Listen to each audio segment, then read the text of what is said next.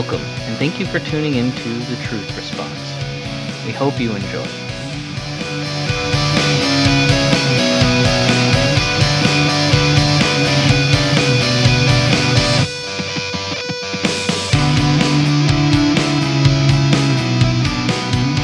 Hey, what's going on? What's going on, world? So great for you to join us again. I don't even know what number this is, like 10, I think. Whoa, this is 10. We hit double digits today, y'all. Yeah. This is so exciting. Yeah. And what's even more exciting is what we get to talk about today. So today is all about turning over tables and fashioning whips and driving people out of the temple courts. What's better than that? Like, you are so lucky and glad you tuned in today. I want to kick it off first by saying welcome to the prayer room. Yeah, so I was looking at just the viewers, you guys, and I want to have a shout out to whoever in Germany is listening to our podcast. That was really exciting to see. If you make it to this episode, shout out to you.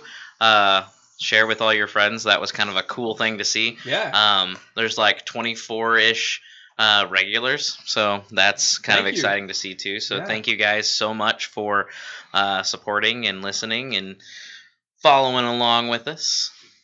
Yeah, well, that's really exciting. I didn't realize we had a German listener. Yeah, I saw that this morning and was like, whoa, like we got somebody from Germany listening. So I'll curb my German joke. Shout out to you. You should message us on Facebook, either at LACC or whatever our new one is. The Truth Response on Facebook. We have a page now, I think. Yes. And we also have an email address, which is thetruthresponse@gmail.com that you can hit up. So today we continue the party because last week it was all about alcohol. This week it's all about violence. So Jesus is a man of many hats. I mean, if the first part of John doesn't make you love Jesus, I don't know what does. I mean, turning water into wine, having an incredible party, and now fashioning whips, turning over tables, and throwing people out of the temple courts is really exciting. But before we get into that, we have another special guest this week. We've got to introduce Carl. Carl, where are you from? I'm from Salem, Missouri. South Central Missouri. Awesome. And what church you at? At Corinth Baptist Church. Okay. We even welcome Baptists on our program, too. So there you go, world. We are all inclusive. Does that mean I have to stop with the Baptist jokes today? No, go for it. Go for it. It's going to be all right. Actually, it hasn't stopped Derek before. / Hector turned. We have. I make Baptist jokes occasionally too. We kind of have a Baptist side of the room over here, and there's already division. It is even now. We have even the odds now. So. I mean, Jesus did say he would separate the goats from the sheep. So. Well, it's all right. We're all shepherds. You guys are the sheep. Well, hey, let's get into this thing because there's just so much good stuff. You want to hear this. This is a fun story. This is fun. Who's doing it? Lizzie, are you doing it? She always does it. Okay, so we're in John 2, verse 13 is where we're starting. When it was almost time for the Jewish Passover, Jesus went up to Jerusalem. In the temple courts, he found people selling cattle, sheep, and doves, and others sitting at tables exchanging money. So he made a whip out of cords and drove all from the temple courts, both sheep and cattle. He scattered the coins of the money changers and overturned their tables. To those who sold doves, he said, "Get these out of here. Stop turning my Father's house into a market." His disciples remembered that it is written, "Zeal for your house will consume me." The Jews then responded to him, "What sign can you show us to prove your authority to do all this?" Jesus answered them, "Destroy the temple, and I will raise it again in 3 days." They replied, "It has taken 46 years to build the temple, and you are going to raise it in 3 days?" But the temple he had spoken about was his body. After he was raised from the dead, his disciples recalled what he had said. Then they believed the scripture and the word that Jesus had spoken. Now, while he was in Jerusalem at the Passover festival, many people saw the signs he had performed and believed in his name. But Jesus would not entrust himself to them, for he knew all the people. He did not need any testimony about mankind, for he knew what is in each person. So good. I love this. Right on the heels of, John chapter 2. Like, if you don't love John chapter 2, there's something wrong. But here we have it. So Jesus clears the temple courts.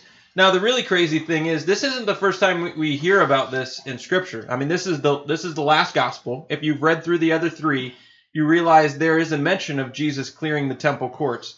However, does Jesus clear the temple courts once or twice? Right. That's a good question. That's the big question, right? That's like the $1 million question. As many times as it needs to be done. Right, and maybe that's the true answer, because when you read about it in the other Gospels, you find that this happens just before he ends up getting arrested and crucified, and that part. It happens during Passion Week. But here we have this, Jesus kicks off his ministry in Cana, water into wine, and then all of a sudden we're fast forward into Jerusalem, and Passover feast is happening. Still fits the context of what we read about in the other Gospels, but here he is driving people out in the temple courts. Like, does it matter? Does it matter how we read this in John chapter 2? Well, I don't think it makes a lot of difference. One of the things you have to keep in mind is John, his purpose in telling the story is not to get it all in the right order. It's really important for him to be able to see the character of Jesus. So when we see how Jesus responds, John exposes that. So for him to be able to start off with Jesus is the light in the darkness, chapter 1, then chapter 2, Jesus is turning water into wine. He's at the party. He's involved with people. And then second part of chapter 2, here he is, a man of anger who is doing something for the will of God. Zeal for his Father's house, to be able to clean the temple, to be able to make it right in that place of worship. Yeah. And so I think when we look at that, we're actually seeing John expose Jesus as a person, his character development, and the idea that we're trying to understand who Jesus is. Yeah. And we kind of touched on that in previous episodes too, with that John has been setting up Jesus this whole time, like, you know, in his gospel the whole time up until now. It's kind of been a setup of who he's going to end up, what the end goal is. So. Yep. I think it's pretty clear that regardless of whether this happened once or twice or 6 times, the message is the same here. Mm-hmm. And his reason for doing it is the same. And what we can take away from it is going to be the same regardless of that. Yeah, and I think that just before we dig in, that it's once again on the whether or not he did it once, twice, or whatever, he did it a final time.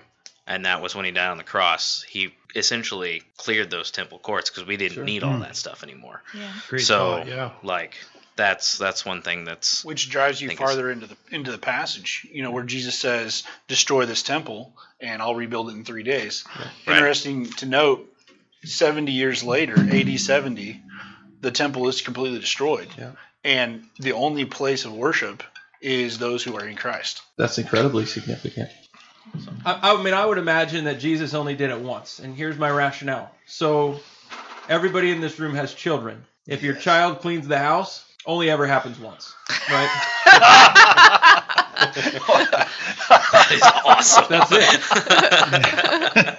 it. Never happens more than once without some form of negotiation. So, and I'm pretty sure... But this was Jesus, so he would have been better than just the normal child. Yeah, that's probably fair. But it would have caused a lot of issues. So I see, the seriousness of one time, that's probably... that would probably tip the scales quite a bit, So he doesn't want to teach his disciples bad practices. Yeah, right. Well, is it a bad practice to clean the house? Is it a bad practice to clean the temple out? Here we've got people who are showing up in the temple courts with their changing stations for money. They're being able to bring in all these oxen and sheep for slaughter, which is part of the temple worship. But instead of it being a place of worship, when we talk about this, a lot of times people say that this is in the outer court, right? This is in the place that was set aside for Gentiles to be able to worship at the temple, to be able to worship God. They weren't allowed in the temple, so they're able to come close to the presence of God in this court. But what's in the way? Sheep, oxen, money changers, people who are more focused on money and commerce than they are focused on worship, and they've pushed the Gentiles away. So the people of Israel are supposed to be a light to the nations, but instead they've driven the nations out of God's presence. Yeah, incredibly significant. So in our time of quarantine, when you're trying to find things to watch on TV, I found the show Hell on Wheels. Okay, nice. And it's Gordon Ramsay, right? So really Christian show, obviously, right? Is definitely what it is. And what you see Gordon Ramsay rolling into these places that are basically on the verge of collapse. Okay, and so he rolls in, and what does he do immediately? Like, he goes undercover first. This is great. This is the way this is going to work out. So how do you not know who Gordon Ramsay is? He you walks don't into know your... who Gordon Ramsay No, I'm is? saying, how do you not know? Like, how does he? how's he How do doing you? undercover? How do you be a restaurant and not know who Gordon Ramsay is? This Like, is cool. Like, you got to watch a show because he puts on these disguises and then he finds a bunch of local people that he goes and hangs out with, and you wouldn't know. Like, when you look at these. Okay, I was gonna say, like, I don't understand. Hair. He doesn't curb the accent because that's kind of hard. Right. But then he goes in and he finds some local people, and I think they're critics of some sort that he'll hunt down, and they'll go in and they'll order like everything on the menu, and he'll try everything, and obviously everything is disgusting at that point. But before that, he has this crew that'll go in, and I don't even know how they work that out, but they install cameras in and throughout the entire restaurant to scope out what's really going on, and it's under the guise of winning a renovation or kind of thing like that. So he goes in, they have the meal. It's horrible, of course. The service is bad. Everything's bad. Train wreck.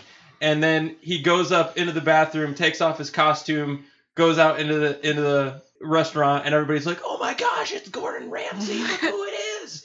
And everybody starts freaking out. And then immediately he says, "All right, everybody in here right now, put your forks down. You're not eating anymore." He's like, "You're done. Everything is done. This restaurant is now closed." So it's so awesome.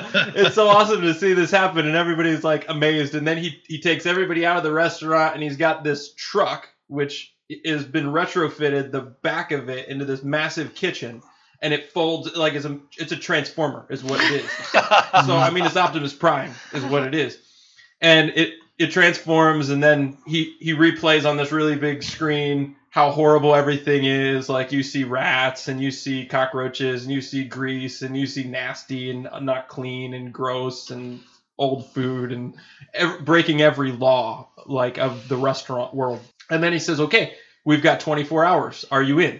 And then it's clear house. Like, they completely remodel the dining room. They oftentimes completely remodel the kitchen. They do it in 24 hours. They pull out all the old bad, nasty, gross, disgusting, shouldn't be there, and they retrofit it with something that is supposed to be there, and it operates the way it's supposed to happen. Right. He pulls all the chefs into this, Hell on Wheels, Hell's Kitchen, Optimus Prime truck, and they learn a new menu that has to do with their specific cuisine. And for 24 hours, these people don't sleep. They exhaust themselves tirelessly in making this restaurant a success, and then they have like a grand reopening. And so all of this backstory to say it's kind of what Jesus is doing. Like, he's rolling in Gordon Ramsay style, and he's saying, "This is disgusting what you have done to this place." Right. I mean, and he knows what's going on. Like, he didn't have to have cameras because he's got the ultimate camera, which is the Holy Spirit, right? He is in all, through all, sees all. It's all happening. It's all going down. And so he rolls into Dad's house, to Dad's kitchen, and he's like, I know what this is. And it's funny because nobody else really realizes who he is. And then all of a sudden, he starts overturning tables. He starts fashioning whips. He starts driving people out. So this show, check it out. I mean, it's vulgar, not going to lie. They bleep out stuff. But hey, check it out. Jesus would check it out, I think, because he lived it, right? He probably didn't curse at people while he was turning over tables, but probably not. He did fashion a whip. I imagine a few people were cursing him. There you go. Yeah, well, I don't know. He's been known to call them broods of vipers and stuff like that, and he had some tough language. Risque language, for that day. Yeah, it was offensive, no doubt. Yeah. Regardless, yeah. Uh-oh. One of the interesting things about the Gordon Ramsay story is that, Nick, if you had drove up to Jeff's Chinese truck and shut down the truck, shut down the restaurant, I don't recognize you as an authority. Nope. You can't go walk into anybody's restaurant and shut it down. But if Gordon Ramsay walks into your restaurant and shuts it down, you're going to shut it down. Yeah. You know, he's got the authority to do that. Not an office authority, but he's recognized as someone you respect in the industry, so on and so forth. So if he wants to shut your restaurant down, you better shut it down. Yep. That's a great point. You don't go against Gordon Ramsay's recommendations without a lot of public outcry. And I think the religious leaders at the time were in that same spot for sure. Yeah. I mean, Jesus walks into, and I think you alluded to this earlier, Nick, he walks into the temple and he shuts it down. Now, that brings to mind the question, under what authority did they recognize that he was able to do this? Yep. And so I think, Nick, you're right. I'm not saying it could have been more than one time that he did this. Sure. I tend to think this is an out of sequence story in the Gospel of John, because at this point in the Gospel of John, Jesus doesn't have any recognized, or much, if any, recognized authority. Yep. Right. Not to the masses. So I tend to think this was an out of sequence story in the gospel, because John's more interested in revealing who he is than about the sequence of events in the correct order. Well, I like your authority thought there too, because that's exactly what the Jews respond to him. What sign can you show us to prove your authority to do this? Yeah. Who are you? Yeah. Like, Who how are you? dare Some you? ID. Yeah. I think it's interesting that they asked for signs. Yeah. So at this point, we've only heard of the wedding at Cana, the one sign, but we know that Jesus ends up doing lots of miracles between the wedding at Cana and 3 years later during Holy Week, right? And so it's kind of neat that they've been seeing signs. Now they're wondering, okay, you've just done something that requires authority. What are you going to show us? Yep. And he doesn't. He doesn't show them anything. Yep. He says, hey, watch out for the temple to be destroyed and then to come back in 3 days. Yep. And they're like, what? Yeah. Well, and that's one of those themes that we see in John. It's signs. In fact, a lot of scholars call this portion of John the book of signs. And it's about the 7 signs that show up. Wedding in Cana, temple being turned over, and we'll obviously dive through the remainder of those in the coming years that it'll take us to get through the book of John. But, we see that it's signs, and it's almost like John's begging you as the reader to say, well, what are the signs? And then all of a sudden you start exploring his gospel, and you're like, oh, there's one. Oh, there's another one. Yeah. Oh, one more. Oh, there's 7, number of completion. And then John even makes that statement, there is not a book in the world big enough to record the signs and miracles that this guy has performed. So you just got to trust me on this. I think another component to this and why they did shut it down is because, and you could go back to the Ramsey narrative or the Ramsey illustration. Jesus spoke the truth, and the money changers, the people selling livestock, and the Jews, as well as the religious leaders, all knew that what they were doing was out of line with Scripture. It just took Jesus to reveal it. I mean, they knew it was going on. Yeah. They just weren't doing anything about it. Yep. So when Jesus came in there and shut it down, he had the authority to do so first. And second, he also was in the right in the sense that everyone else knew that what they were doing was shady. And so when he dropped the hammer or cracked the whip, they didn't really have anywhere to stand on. They didn't have a recourse. Yeah. Not a legal one anyway. Yeah. I don't know if there's anything to this. I couldn't find anything from any commentaries or anything. But in verse 15 where it says he made a whip of cords, which we love to talk about, that Jesus making whip of cords. One of the things that we have to recognize is that what adorned the priest's robes. But it was all these cords, these tassels, right? And the longer the tassels, the more significance, the more decorative, the more significance.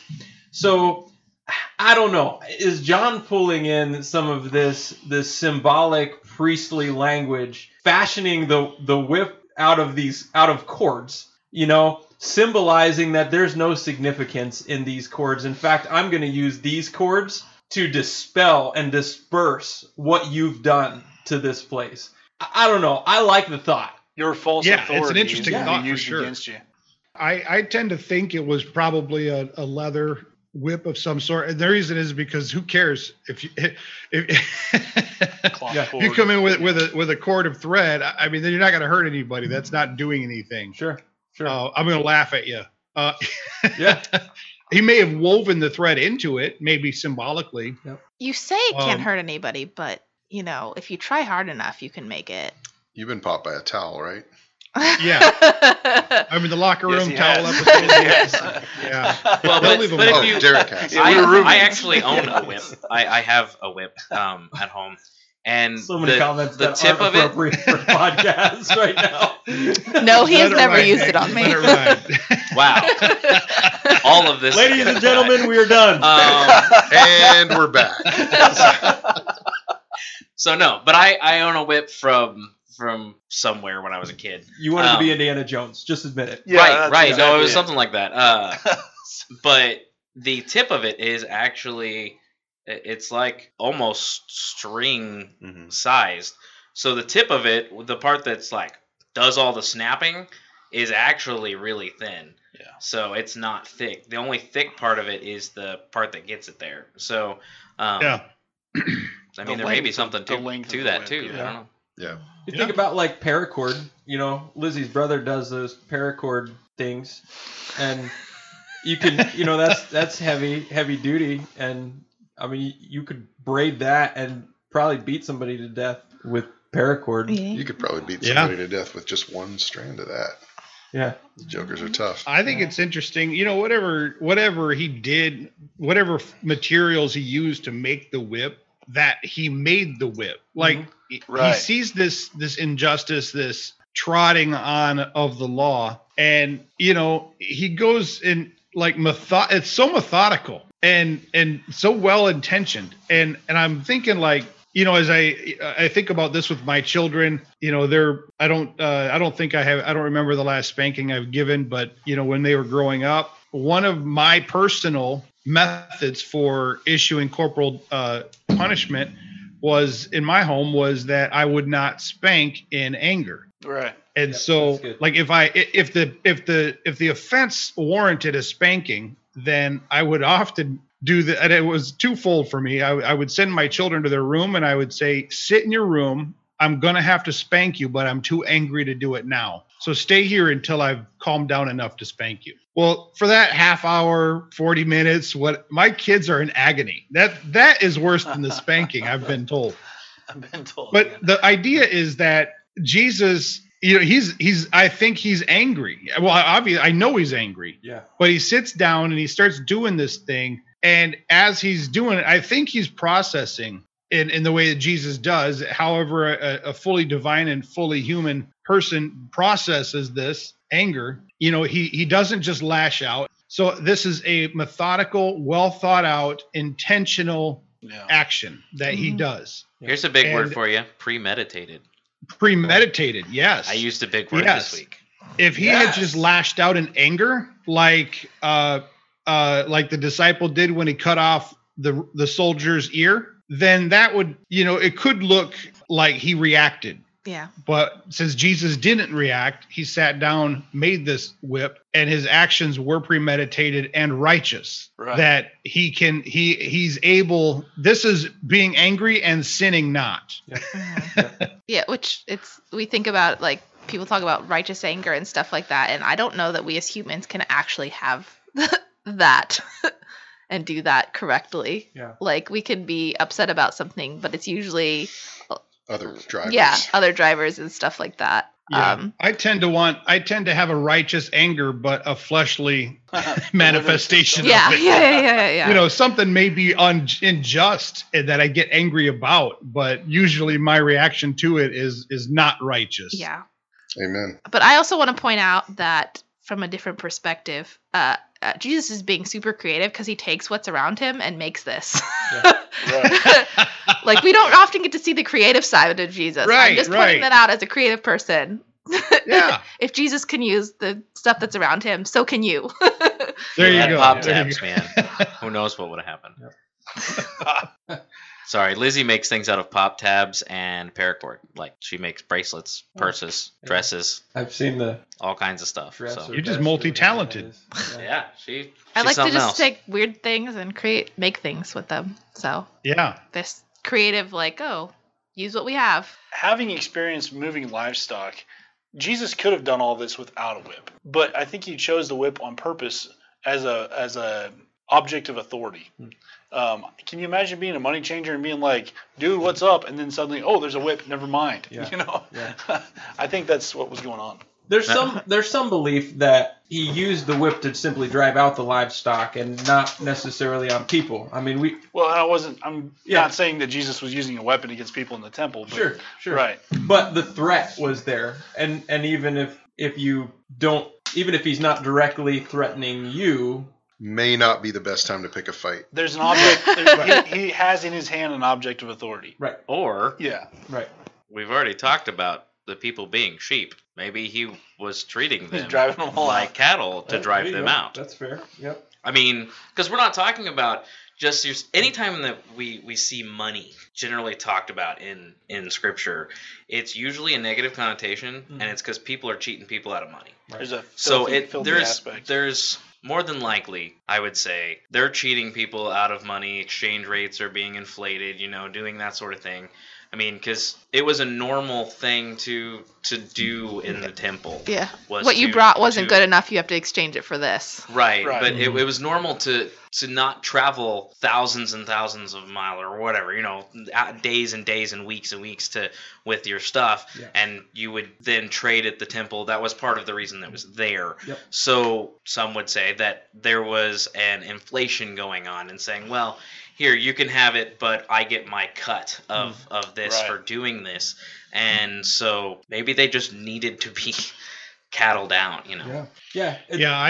I wonder if there is a heart issue at the root of this as well, in this sense that if you are now, I know what you're saying, that if people are traveling long distances to get there, bringing their sacrifice with them would have been It would have spoiled difficult logistics. sometimes. Yeah, it would have been more difficult. But I think the idea is this, that if, let's say that you're a person of, at least above the median standard of life, whatever region you live in the ancient Near East, and you opt to leave your sheep in the field and walk to Jerusalem, and you get there and you've got a bag of money and you buy a sheep that's less than what you could have provided on your own if you had brought your own sheep. Wow. That reveals a heart condition. And you can know that, that's implied in the text. It's an undercurrent in the text, Sure. is that the buyers and the sellers were being deceitful.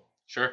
The sellers were being deceitful with the buyers, and the buyers were being deceitful with their hearts towards God. Now, I do also at the same time think that there were Jews who took this very seriously and bought the very best that they could buy when they got to Jerusalem. But at the same time, I also know, because I know people, that there were Jews that were like, hey, we could leave our good sheep in the field and we'll just buy something when we get there. And the sellers were certainly selling animals that were not sacrifice worthy. And then you've got the Pharisees that are allowing it to happen. Yeah. All the Levites are going on. And so The sticklers There's for a lot the of rules are the ones corruption. breaking them. what's that? The ones that are the sticklers for the rules and following the rules are the ones that are breaking them. Exactly. allowing this to happen. And I think it's because they're monetizing it. They're Oh, yeah. monetizing the Oh, yeah. corruption. And when you put money in it, it goes bad in a number of different ways. Mm-hmm. Throughout the Gospels, we see Jesus quoting from the book of Hosea, and he's talking about the sacrifice system and how people are not engaging correctly. And that's exactly what you're talking about here. He quotes Hosea 6:6, "For I desire steadfast love and not sacrifice, the knowledge of God rather than burnt offerings." Burnt offerings was the first sacrifice that you would give, and then the sin offering, the other sacrifices, would be given to be able to rectify your situation. So the burnt offering was to say, I acknowledge that God is holy and I am not. And then your other sacrifices would be given to rectify your sin, to be able to make you clean in God's sight. Yeah. And so what he's saying here is, I desire steadfast love, hesed, mercy. I want you to actually love me instead of bringing me that sin offering. I want you to acknowledge me as God instead of bringing a burnt offering. And so what we end up seeing is the people are going through the motions by presenting these offerings, whether they're acceptable or not.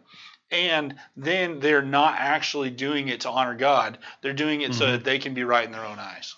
They're doing it so that they can actually continue in sin without having social penalty. And They're so, checking the boxes. Exactly. And we see that happen with today all the time. Okay, I went to church. I threw a 20 in the plate.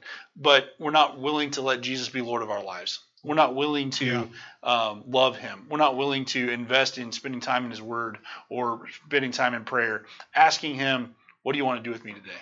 Yeah, absolutely. I see, you're right. I see it all the time in our society, and maybe we're cutting ahead to the questions now, Derek. I don't know, but it's probably about time anyways, but go ahead.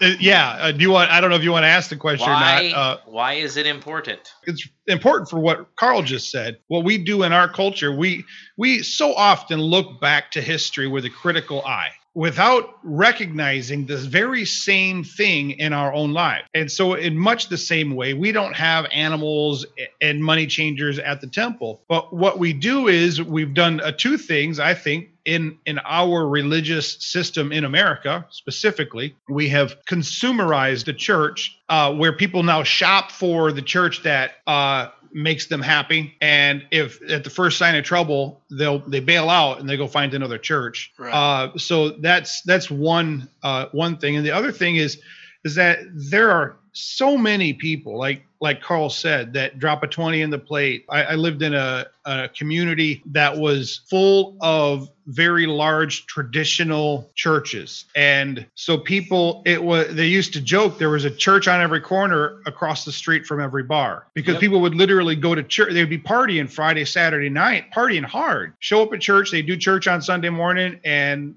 it was just this cycle. And so in the same way, we show up, we check the box, as Lizzie said, in our lives. And, God's not interested in your $20 bill or in your attendance on Sunday morning. In fact, I've had people ask me, my pastor, he's always telling me we need to tithe, we need to give 10% and so on and so forth. What do you think of that, Pastor Jeff? And I'm like, your pastor's only asking for 10%?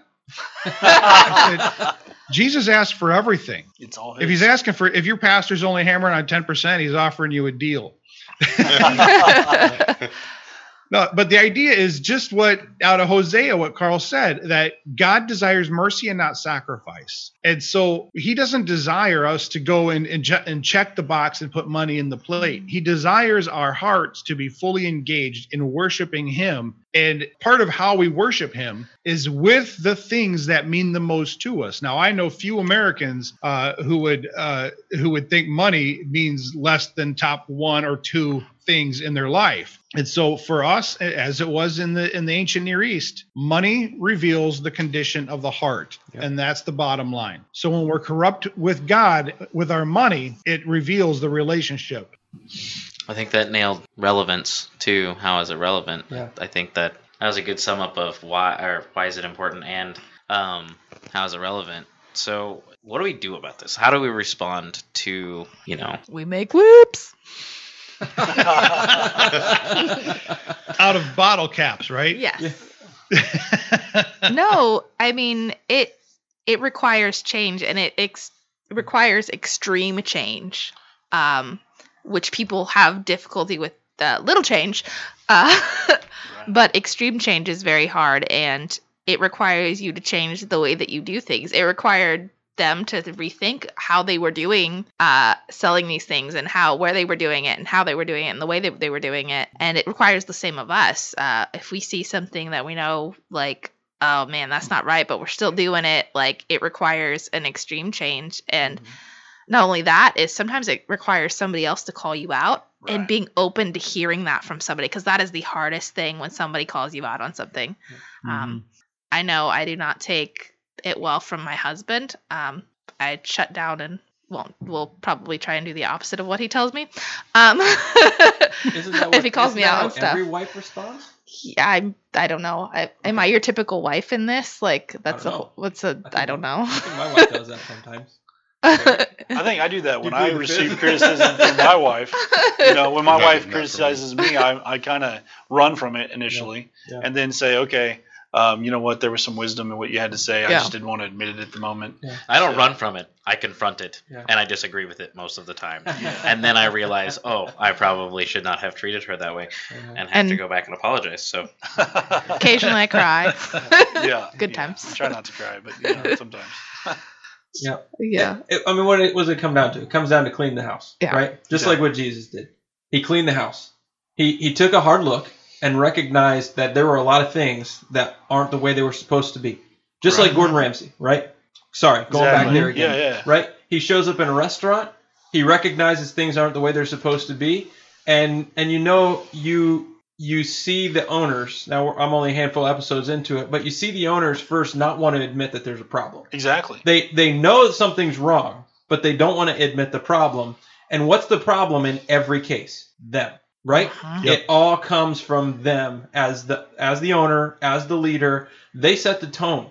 And if they're too relaxed, if they're too critical, if they don't have any compassion on the people around them, or if they're so hyper compassionate they don't want to hold people accountable, what happens is you have this once flourishing business that is now within months of shutting its doors. And Jesus just wants us to be held accountable. And it requires cleaning house sometimes. It requires going in, and it requires recognizing that, man, we got a roach infestation. Yeah. We got rats all over the place. We got dust. We got mold. We got stuff inside of us that has been there for way too long that we've got to get rid of. And now is the time. And we do have to oftentimes have that person that can come in alongside of us that says, here's your issue. And you've got to deal with it. It takes turning on the lights. It's not until you turn the lights on you see the roaches. Sure. When you're walking around in the dark, you can ignore the sound of scurrying stuff going on. That was just my imagination. That's what's happening in our Christian lives. Is we're going, it's just my imagination that I'm not as close to God as I once was. It's just my imagination that maybe I haven't read the Bible in the last week or month. And what ends up happening is it becomes something we have to turn the lights on. We have to be called out. Somebody has to call us out and say, you know what? There's an issue here. Personally. There's an issue here corporately. There's an issue here across the community, across the nation. Well, and bringing it back to the language from this text specifically, in 17 says, his disciples remembered that it was written, zeal for your house will consume me. And really, we hear the word consume a lot, like all-consuming fire, and the fact that we are to be consumed with just wanting Jesus, and wanting to show Jesus. And consumption, consuming something isn't just taking a nibble at it. It's not just taking a bite out of something. Right. I think of food. I'm a foodie. I like food a lot. And so I like to consume food. And that's it's just taking it all, just consuming it, eating it in its entirety. My mom used to call it wolfing it down. Wolfing it down, yes. Oh, yes. Oh, yes. Did you even take enough time to taste that? But we are to be consumed by Jesus's presence and his love and the Holy Spirit. We are to be consumed. Yeah. It's not necessarily that we're consuming, we're consuming his word and scripture, but we are to be consumed with that same kind of zeal that he had, and we are to be overcome with being like him and his presence and his love, to the point where it can't help but spread, and people won't like us for it, and people will feel more loved than they've ever felt before, which almost feels like a contrast, but we are to be that just overtaken by Jesus that we are consumed by it. Ate up with passion for what he's ate up about. Yeah.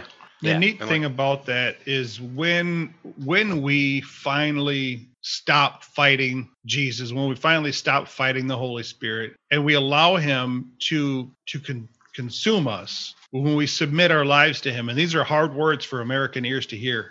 When we submit our lives to Jesus Christ, fully and completely, we stop checking boxes.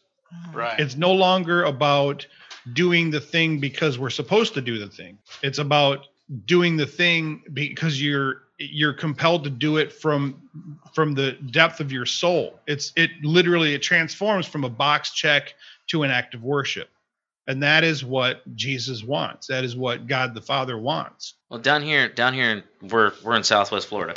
For those who don't know where we're at, we've been having some uncontrolled fires lately. We deal with it yearly, probably. Yeah. Different areas, but yeah, we deal with it a lot. And I mean, across the world. I mean, look, Australia got hit with wildfires and everything like that. But yeah, it's when you become consumed, it's like that all-consuming fire, like I was talking about. Like, it goes from taking it in this like campfire controlled area, the checkbox, to this wildfire that can't be contained. Absolutely. And it spreads. Like, you see the whole later on when the Holy Spirit comes upon the disciples, the apostles, and then people were flocking and converting to it. Like, it just spread like a wildfire. Mm-hmm. Because when you are consumed by Jesus, it can't be contained. It's a whole. That's why it talks about you become a new creation. Like, it's because you can't stop, and that's also why we need to recheck our flame on a regular basis. Is because a lot of times it's really easy for those of us who grew up in the church. Like, for me, I grew up in the church. I checked all of the boxes my whole life. Whether that was going above and beyond or not. I was at the very least checking the boxes since I was born, pretty much. Like sitting on the deacon's knee, and he was telling me how much I was going to be a missionary or a senior pastor someday. Like, so I grew up in the church, and I have seen in my life a lot of times that I have stopped making sure that fire is out of control. That spark is just a little flame. It's not going to go out. That fire can't go out because I don't control it going out. He's faithful when we're not faithful. I believe God did what he did, and that's not going to change. But I control how much fuel I put on that fire. And God supplies all the fuel we want to put on the fire. Yeah. That's the thing. Like, the source of the fuel is unlimited and is infinite. But we are the ones who are pumping it. I think sometimes we get to choose what kind of fuel we put on the fire. Have you ever put an old wet log on a fire? It starts to smolder, it burns down, everything slows down because what we're putting into it's not building up the fire. But when you throw gasoline on a fire, it ignites, right? So the same thing happens in our Christian walk. An old moldy log is when we start letting gossip roll in. We start allowing what people think in the church to have more to do with how we run church than what God thinks, what Scripture tells us, and following after the Holy Spirit. But that gasoline is when we feel the Holy Spirit drive our hearts to, okay, this is the direction I want you to lead. And usually our personal response is, wow, God, that's going to ruffle some feathers. I'm not really sure I want to go that way because that's gonna have an effect, right? When we throw gasoline on the fire, we're like, okay, I might explode, right? So that's the same result happens in the church when we say, okay, Holy Spirit, lead us. And when that happens, it's transformational in a huge way. Now, I think sometimes we try to do it both ways. Okay, let's get the moldy log and pour the gasoline on it and then put it and we're trying to control the effect. And it ends up being a held back version of the Holy Spirit's passionate fire that could be burning up our church. But instead, it's got a smoldering log on it. Well, and the playing off of that tradition, right? Absolutely. Tradition is great. Traditions that we've had before, that is those embers that are at the bottom that have collected the coals at the bottom of the fire, right? But if you just keep throwing tradition on top of it, that's that wet log. Like, if you stay on tradition and that's it, that is that wet log you're putting on there, because it'll eventually get hot enough, to dry out, to then become a coal at the bottom of the pile. Yeah.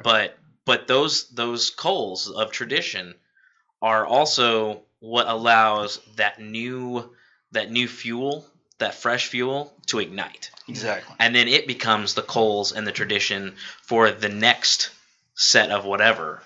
So it's the scripture that we've read that the Holy Spirit brings up to remembrance. If we haven't read it, it's not there to bring up. So when we put into effect that spiritual formation of spending time in the Word, of even going through Leviticus, those books that are hard to get through, read them, try to understand them, seek counsel to discover them more. And then when we spend time in prayer, recognizing that that's not just sitting alone in a closet talking to ourselves. We are actually being able to have a connection with God. We're being able to talk to Him. We're being able to work through. It's not just bringing up our problems and our requests, asking for what we want. It's actually being able to bring to Him the situation and Him respond. And it's just like my son. He comes to me and he wants something. And he asks me, Dad, I want this. But he's not ready to receive my answer. So what ends up happening is I'll say, son, that's not going to be the best thing for you. And then he's upset because he didn't get what he wanted. But it was because he came with the wrong expectation. If he came expecting to hear my answer, I want to know what Dad says, whether it's yes or no, and I'm going to receive it. That ends up with a different result. And so that's how we need to come to God, is when we come, we say, God, here's my problem, and now here's my request. This is what I want. This is what I think would be a good option.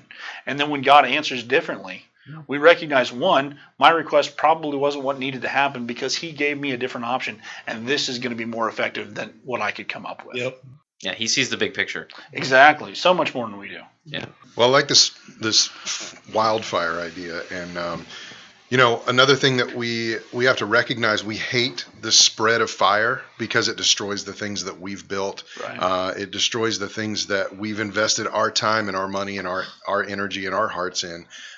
But truly, wildfire is restorative. Right. So even though it's painful in the moment that you're going through it, it destroys things, it kills things, but it also brings new life. And I think about zeal. I think about the people that were there that day. I don't think that they started out.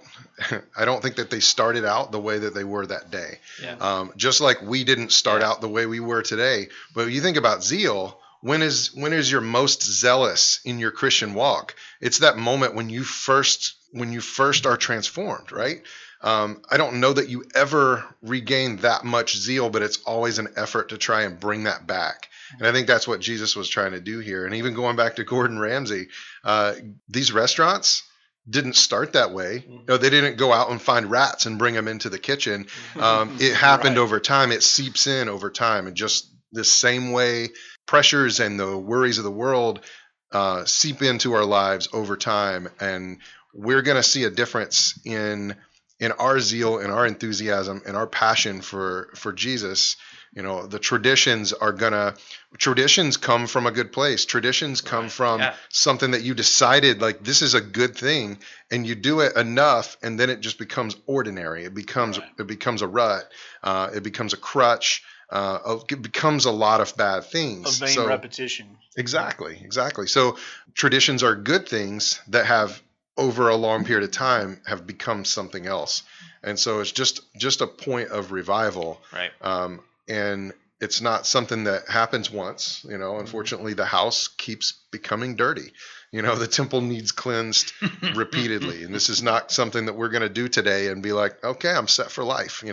We need to come back. If Gordon Ramsay goes back to that restaurant next year, how many of those places that did this complete turnaround are back in the same thing again, back in the same processes and the same issues. And then we see that in our own lives. Yeah. That brings you to the idea of renewing your mind. If you're a restaurant manager and you're getting a new mindset when you're working with Ramsay, you have to go back and go, let me watch that episode again. Let me think about what happened there, because I see the entropy happening. I see the fall away occurring. And so then as I get back to the mentality, okay, let's reestablish some of these policies that Ramsay set up. It's the same when we look in our lives. Okay, let's reestablish how we follow Christ. We were following Christ and we saw the fire.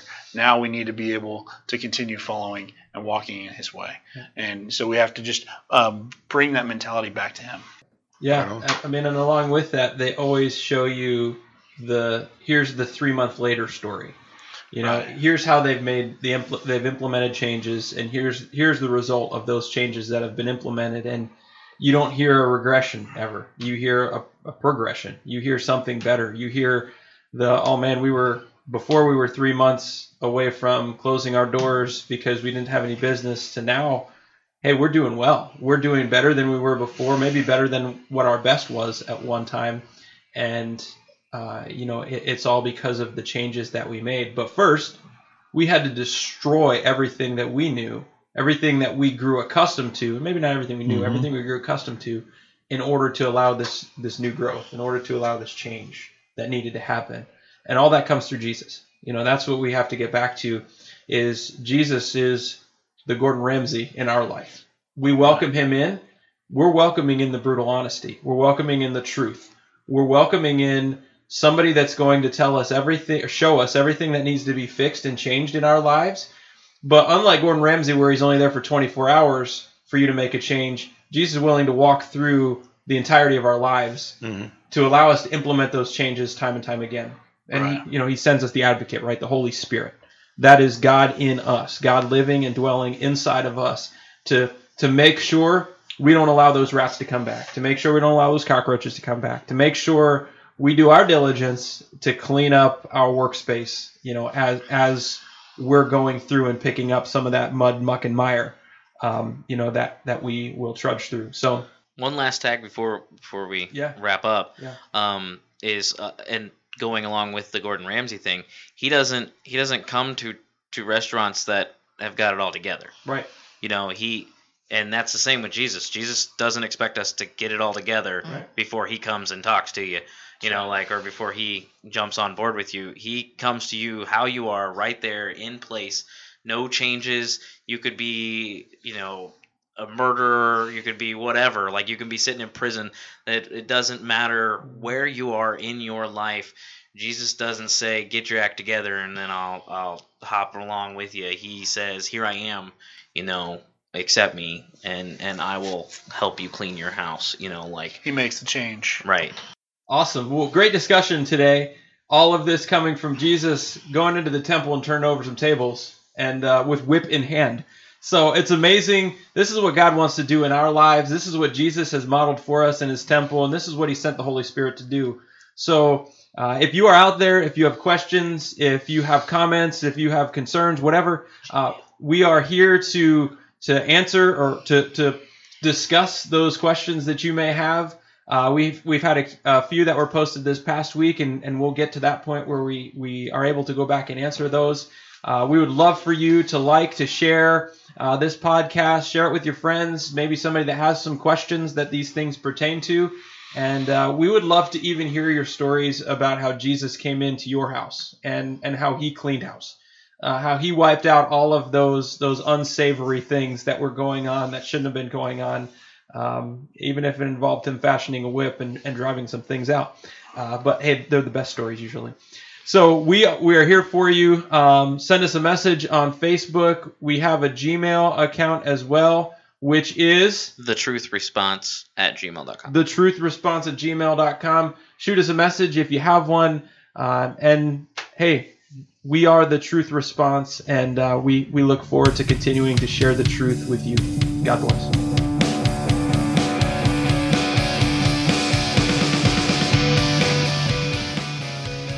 Thank you for listening, and be sure to like us on iTunes, Spotify, and on our Facebook page at LACCFL or Lehigh Acres Christian Church, and leave a comment about what you thought or would like to hear more of in the future.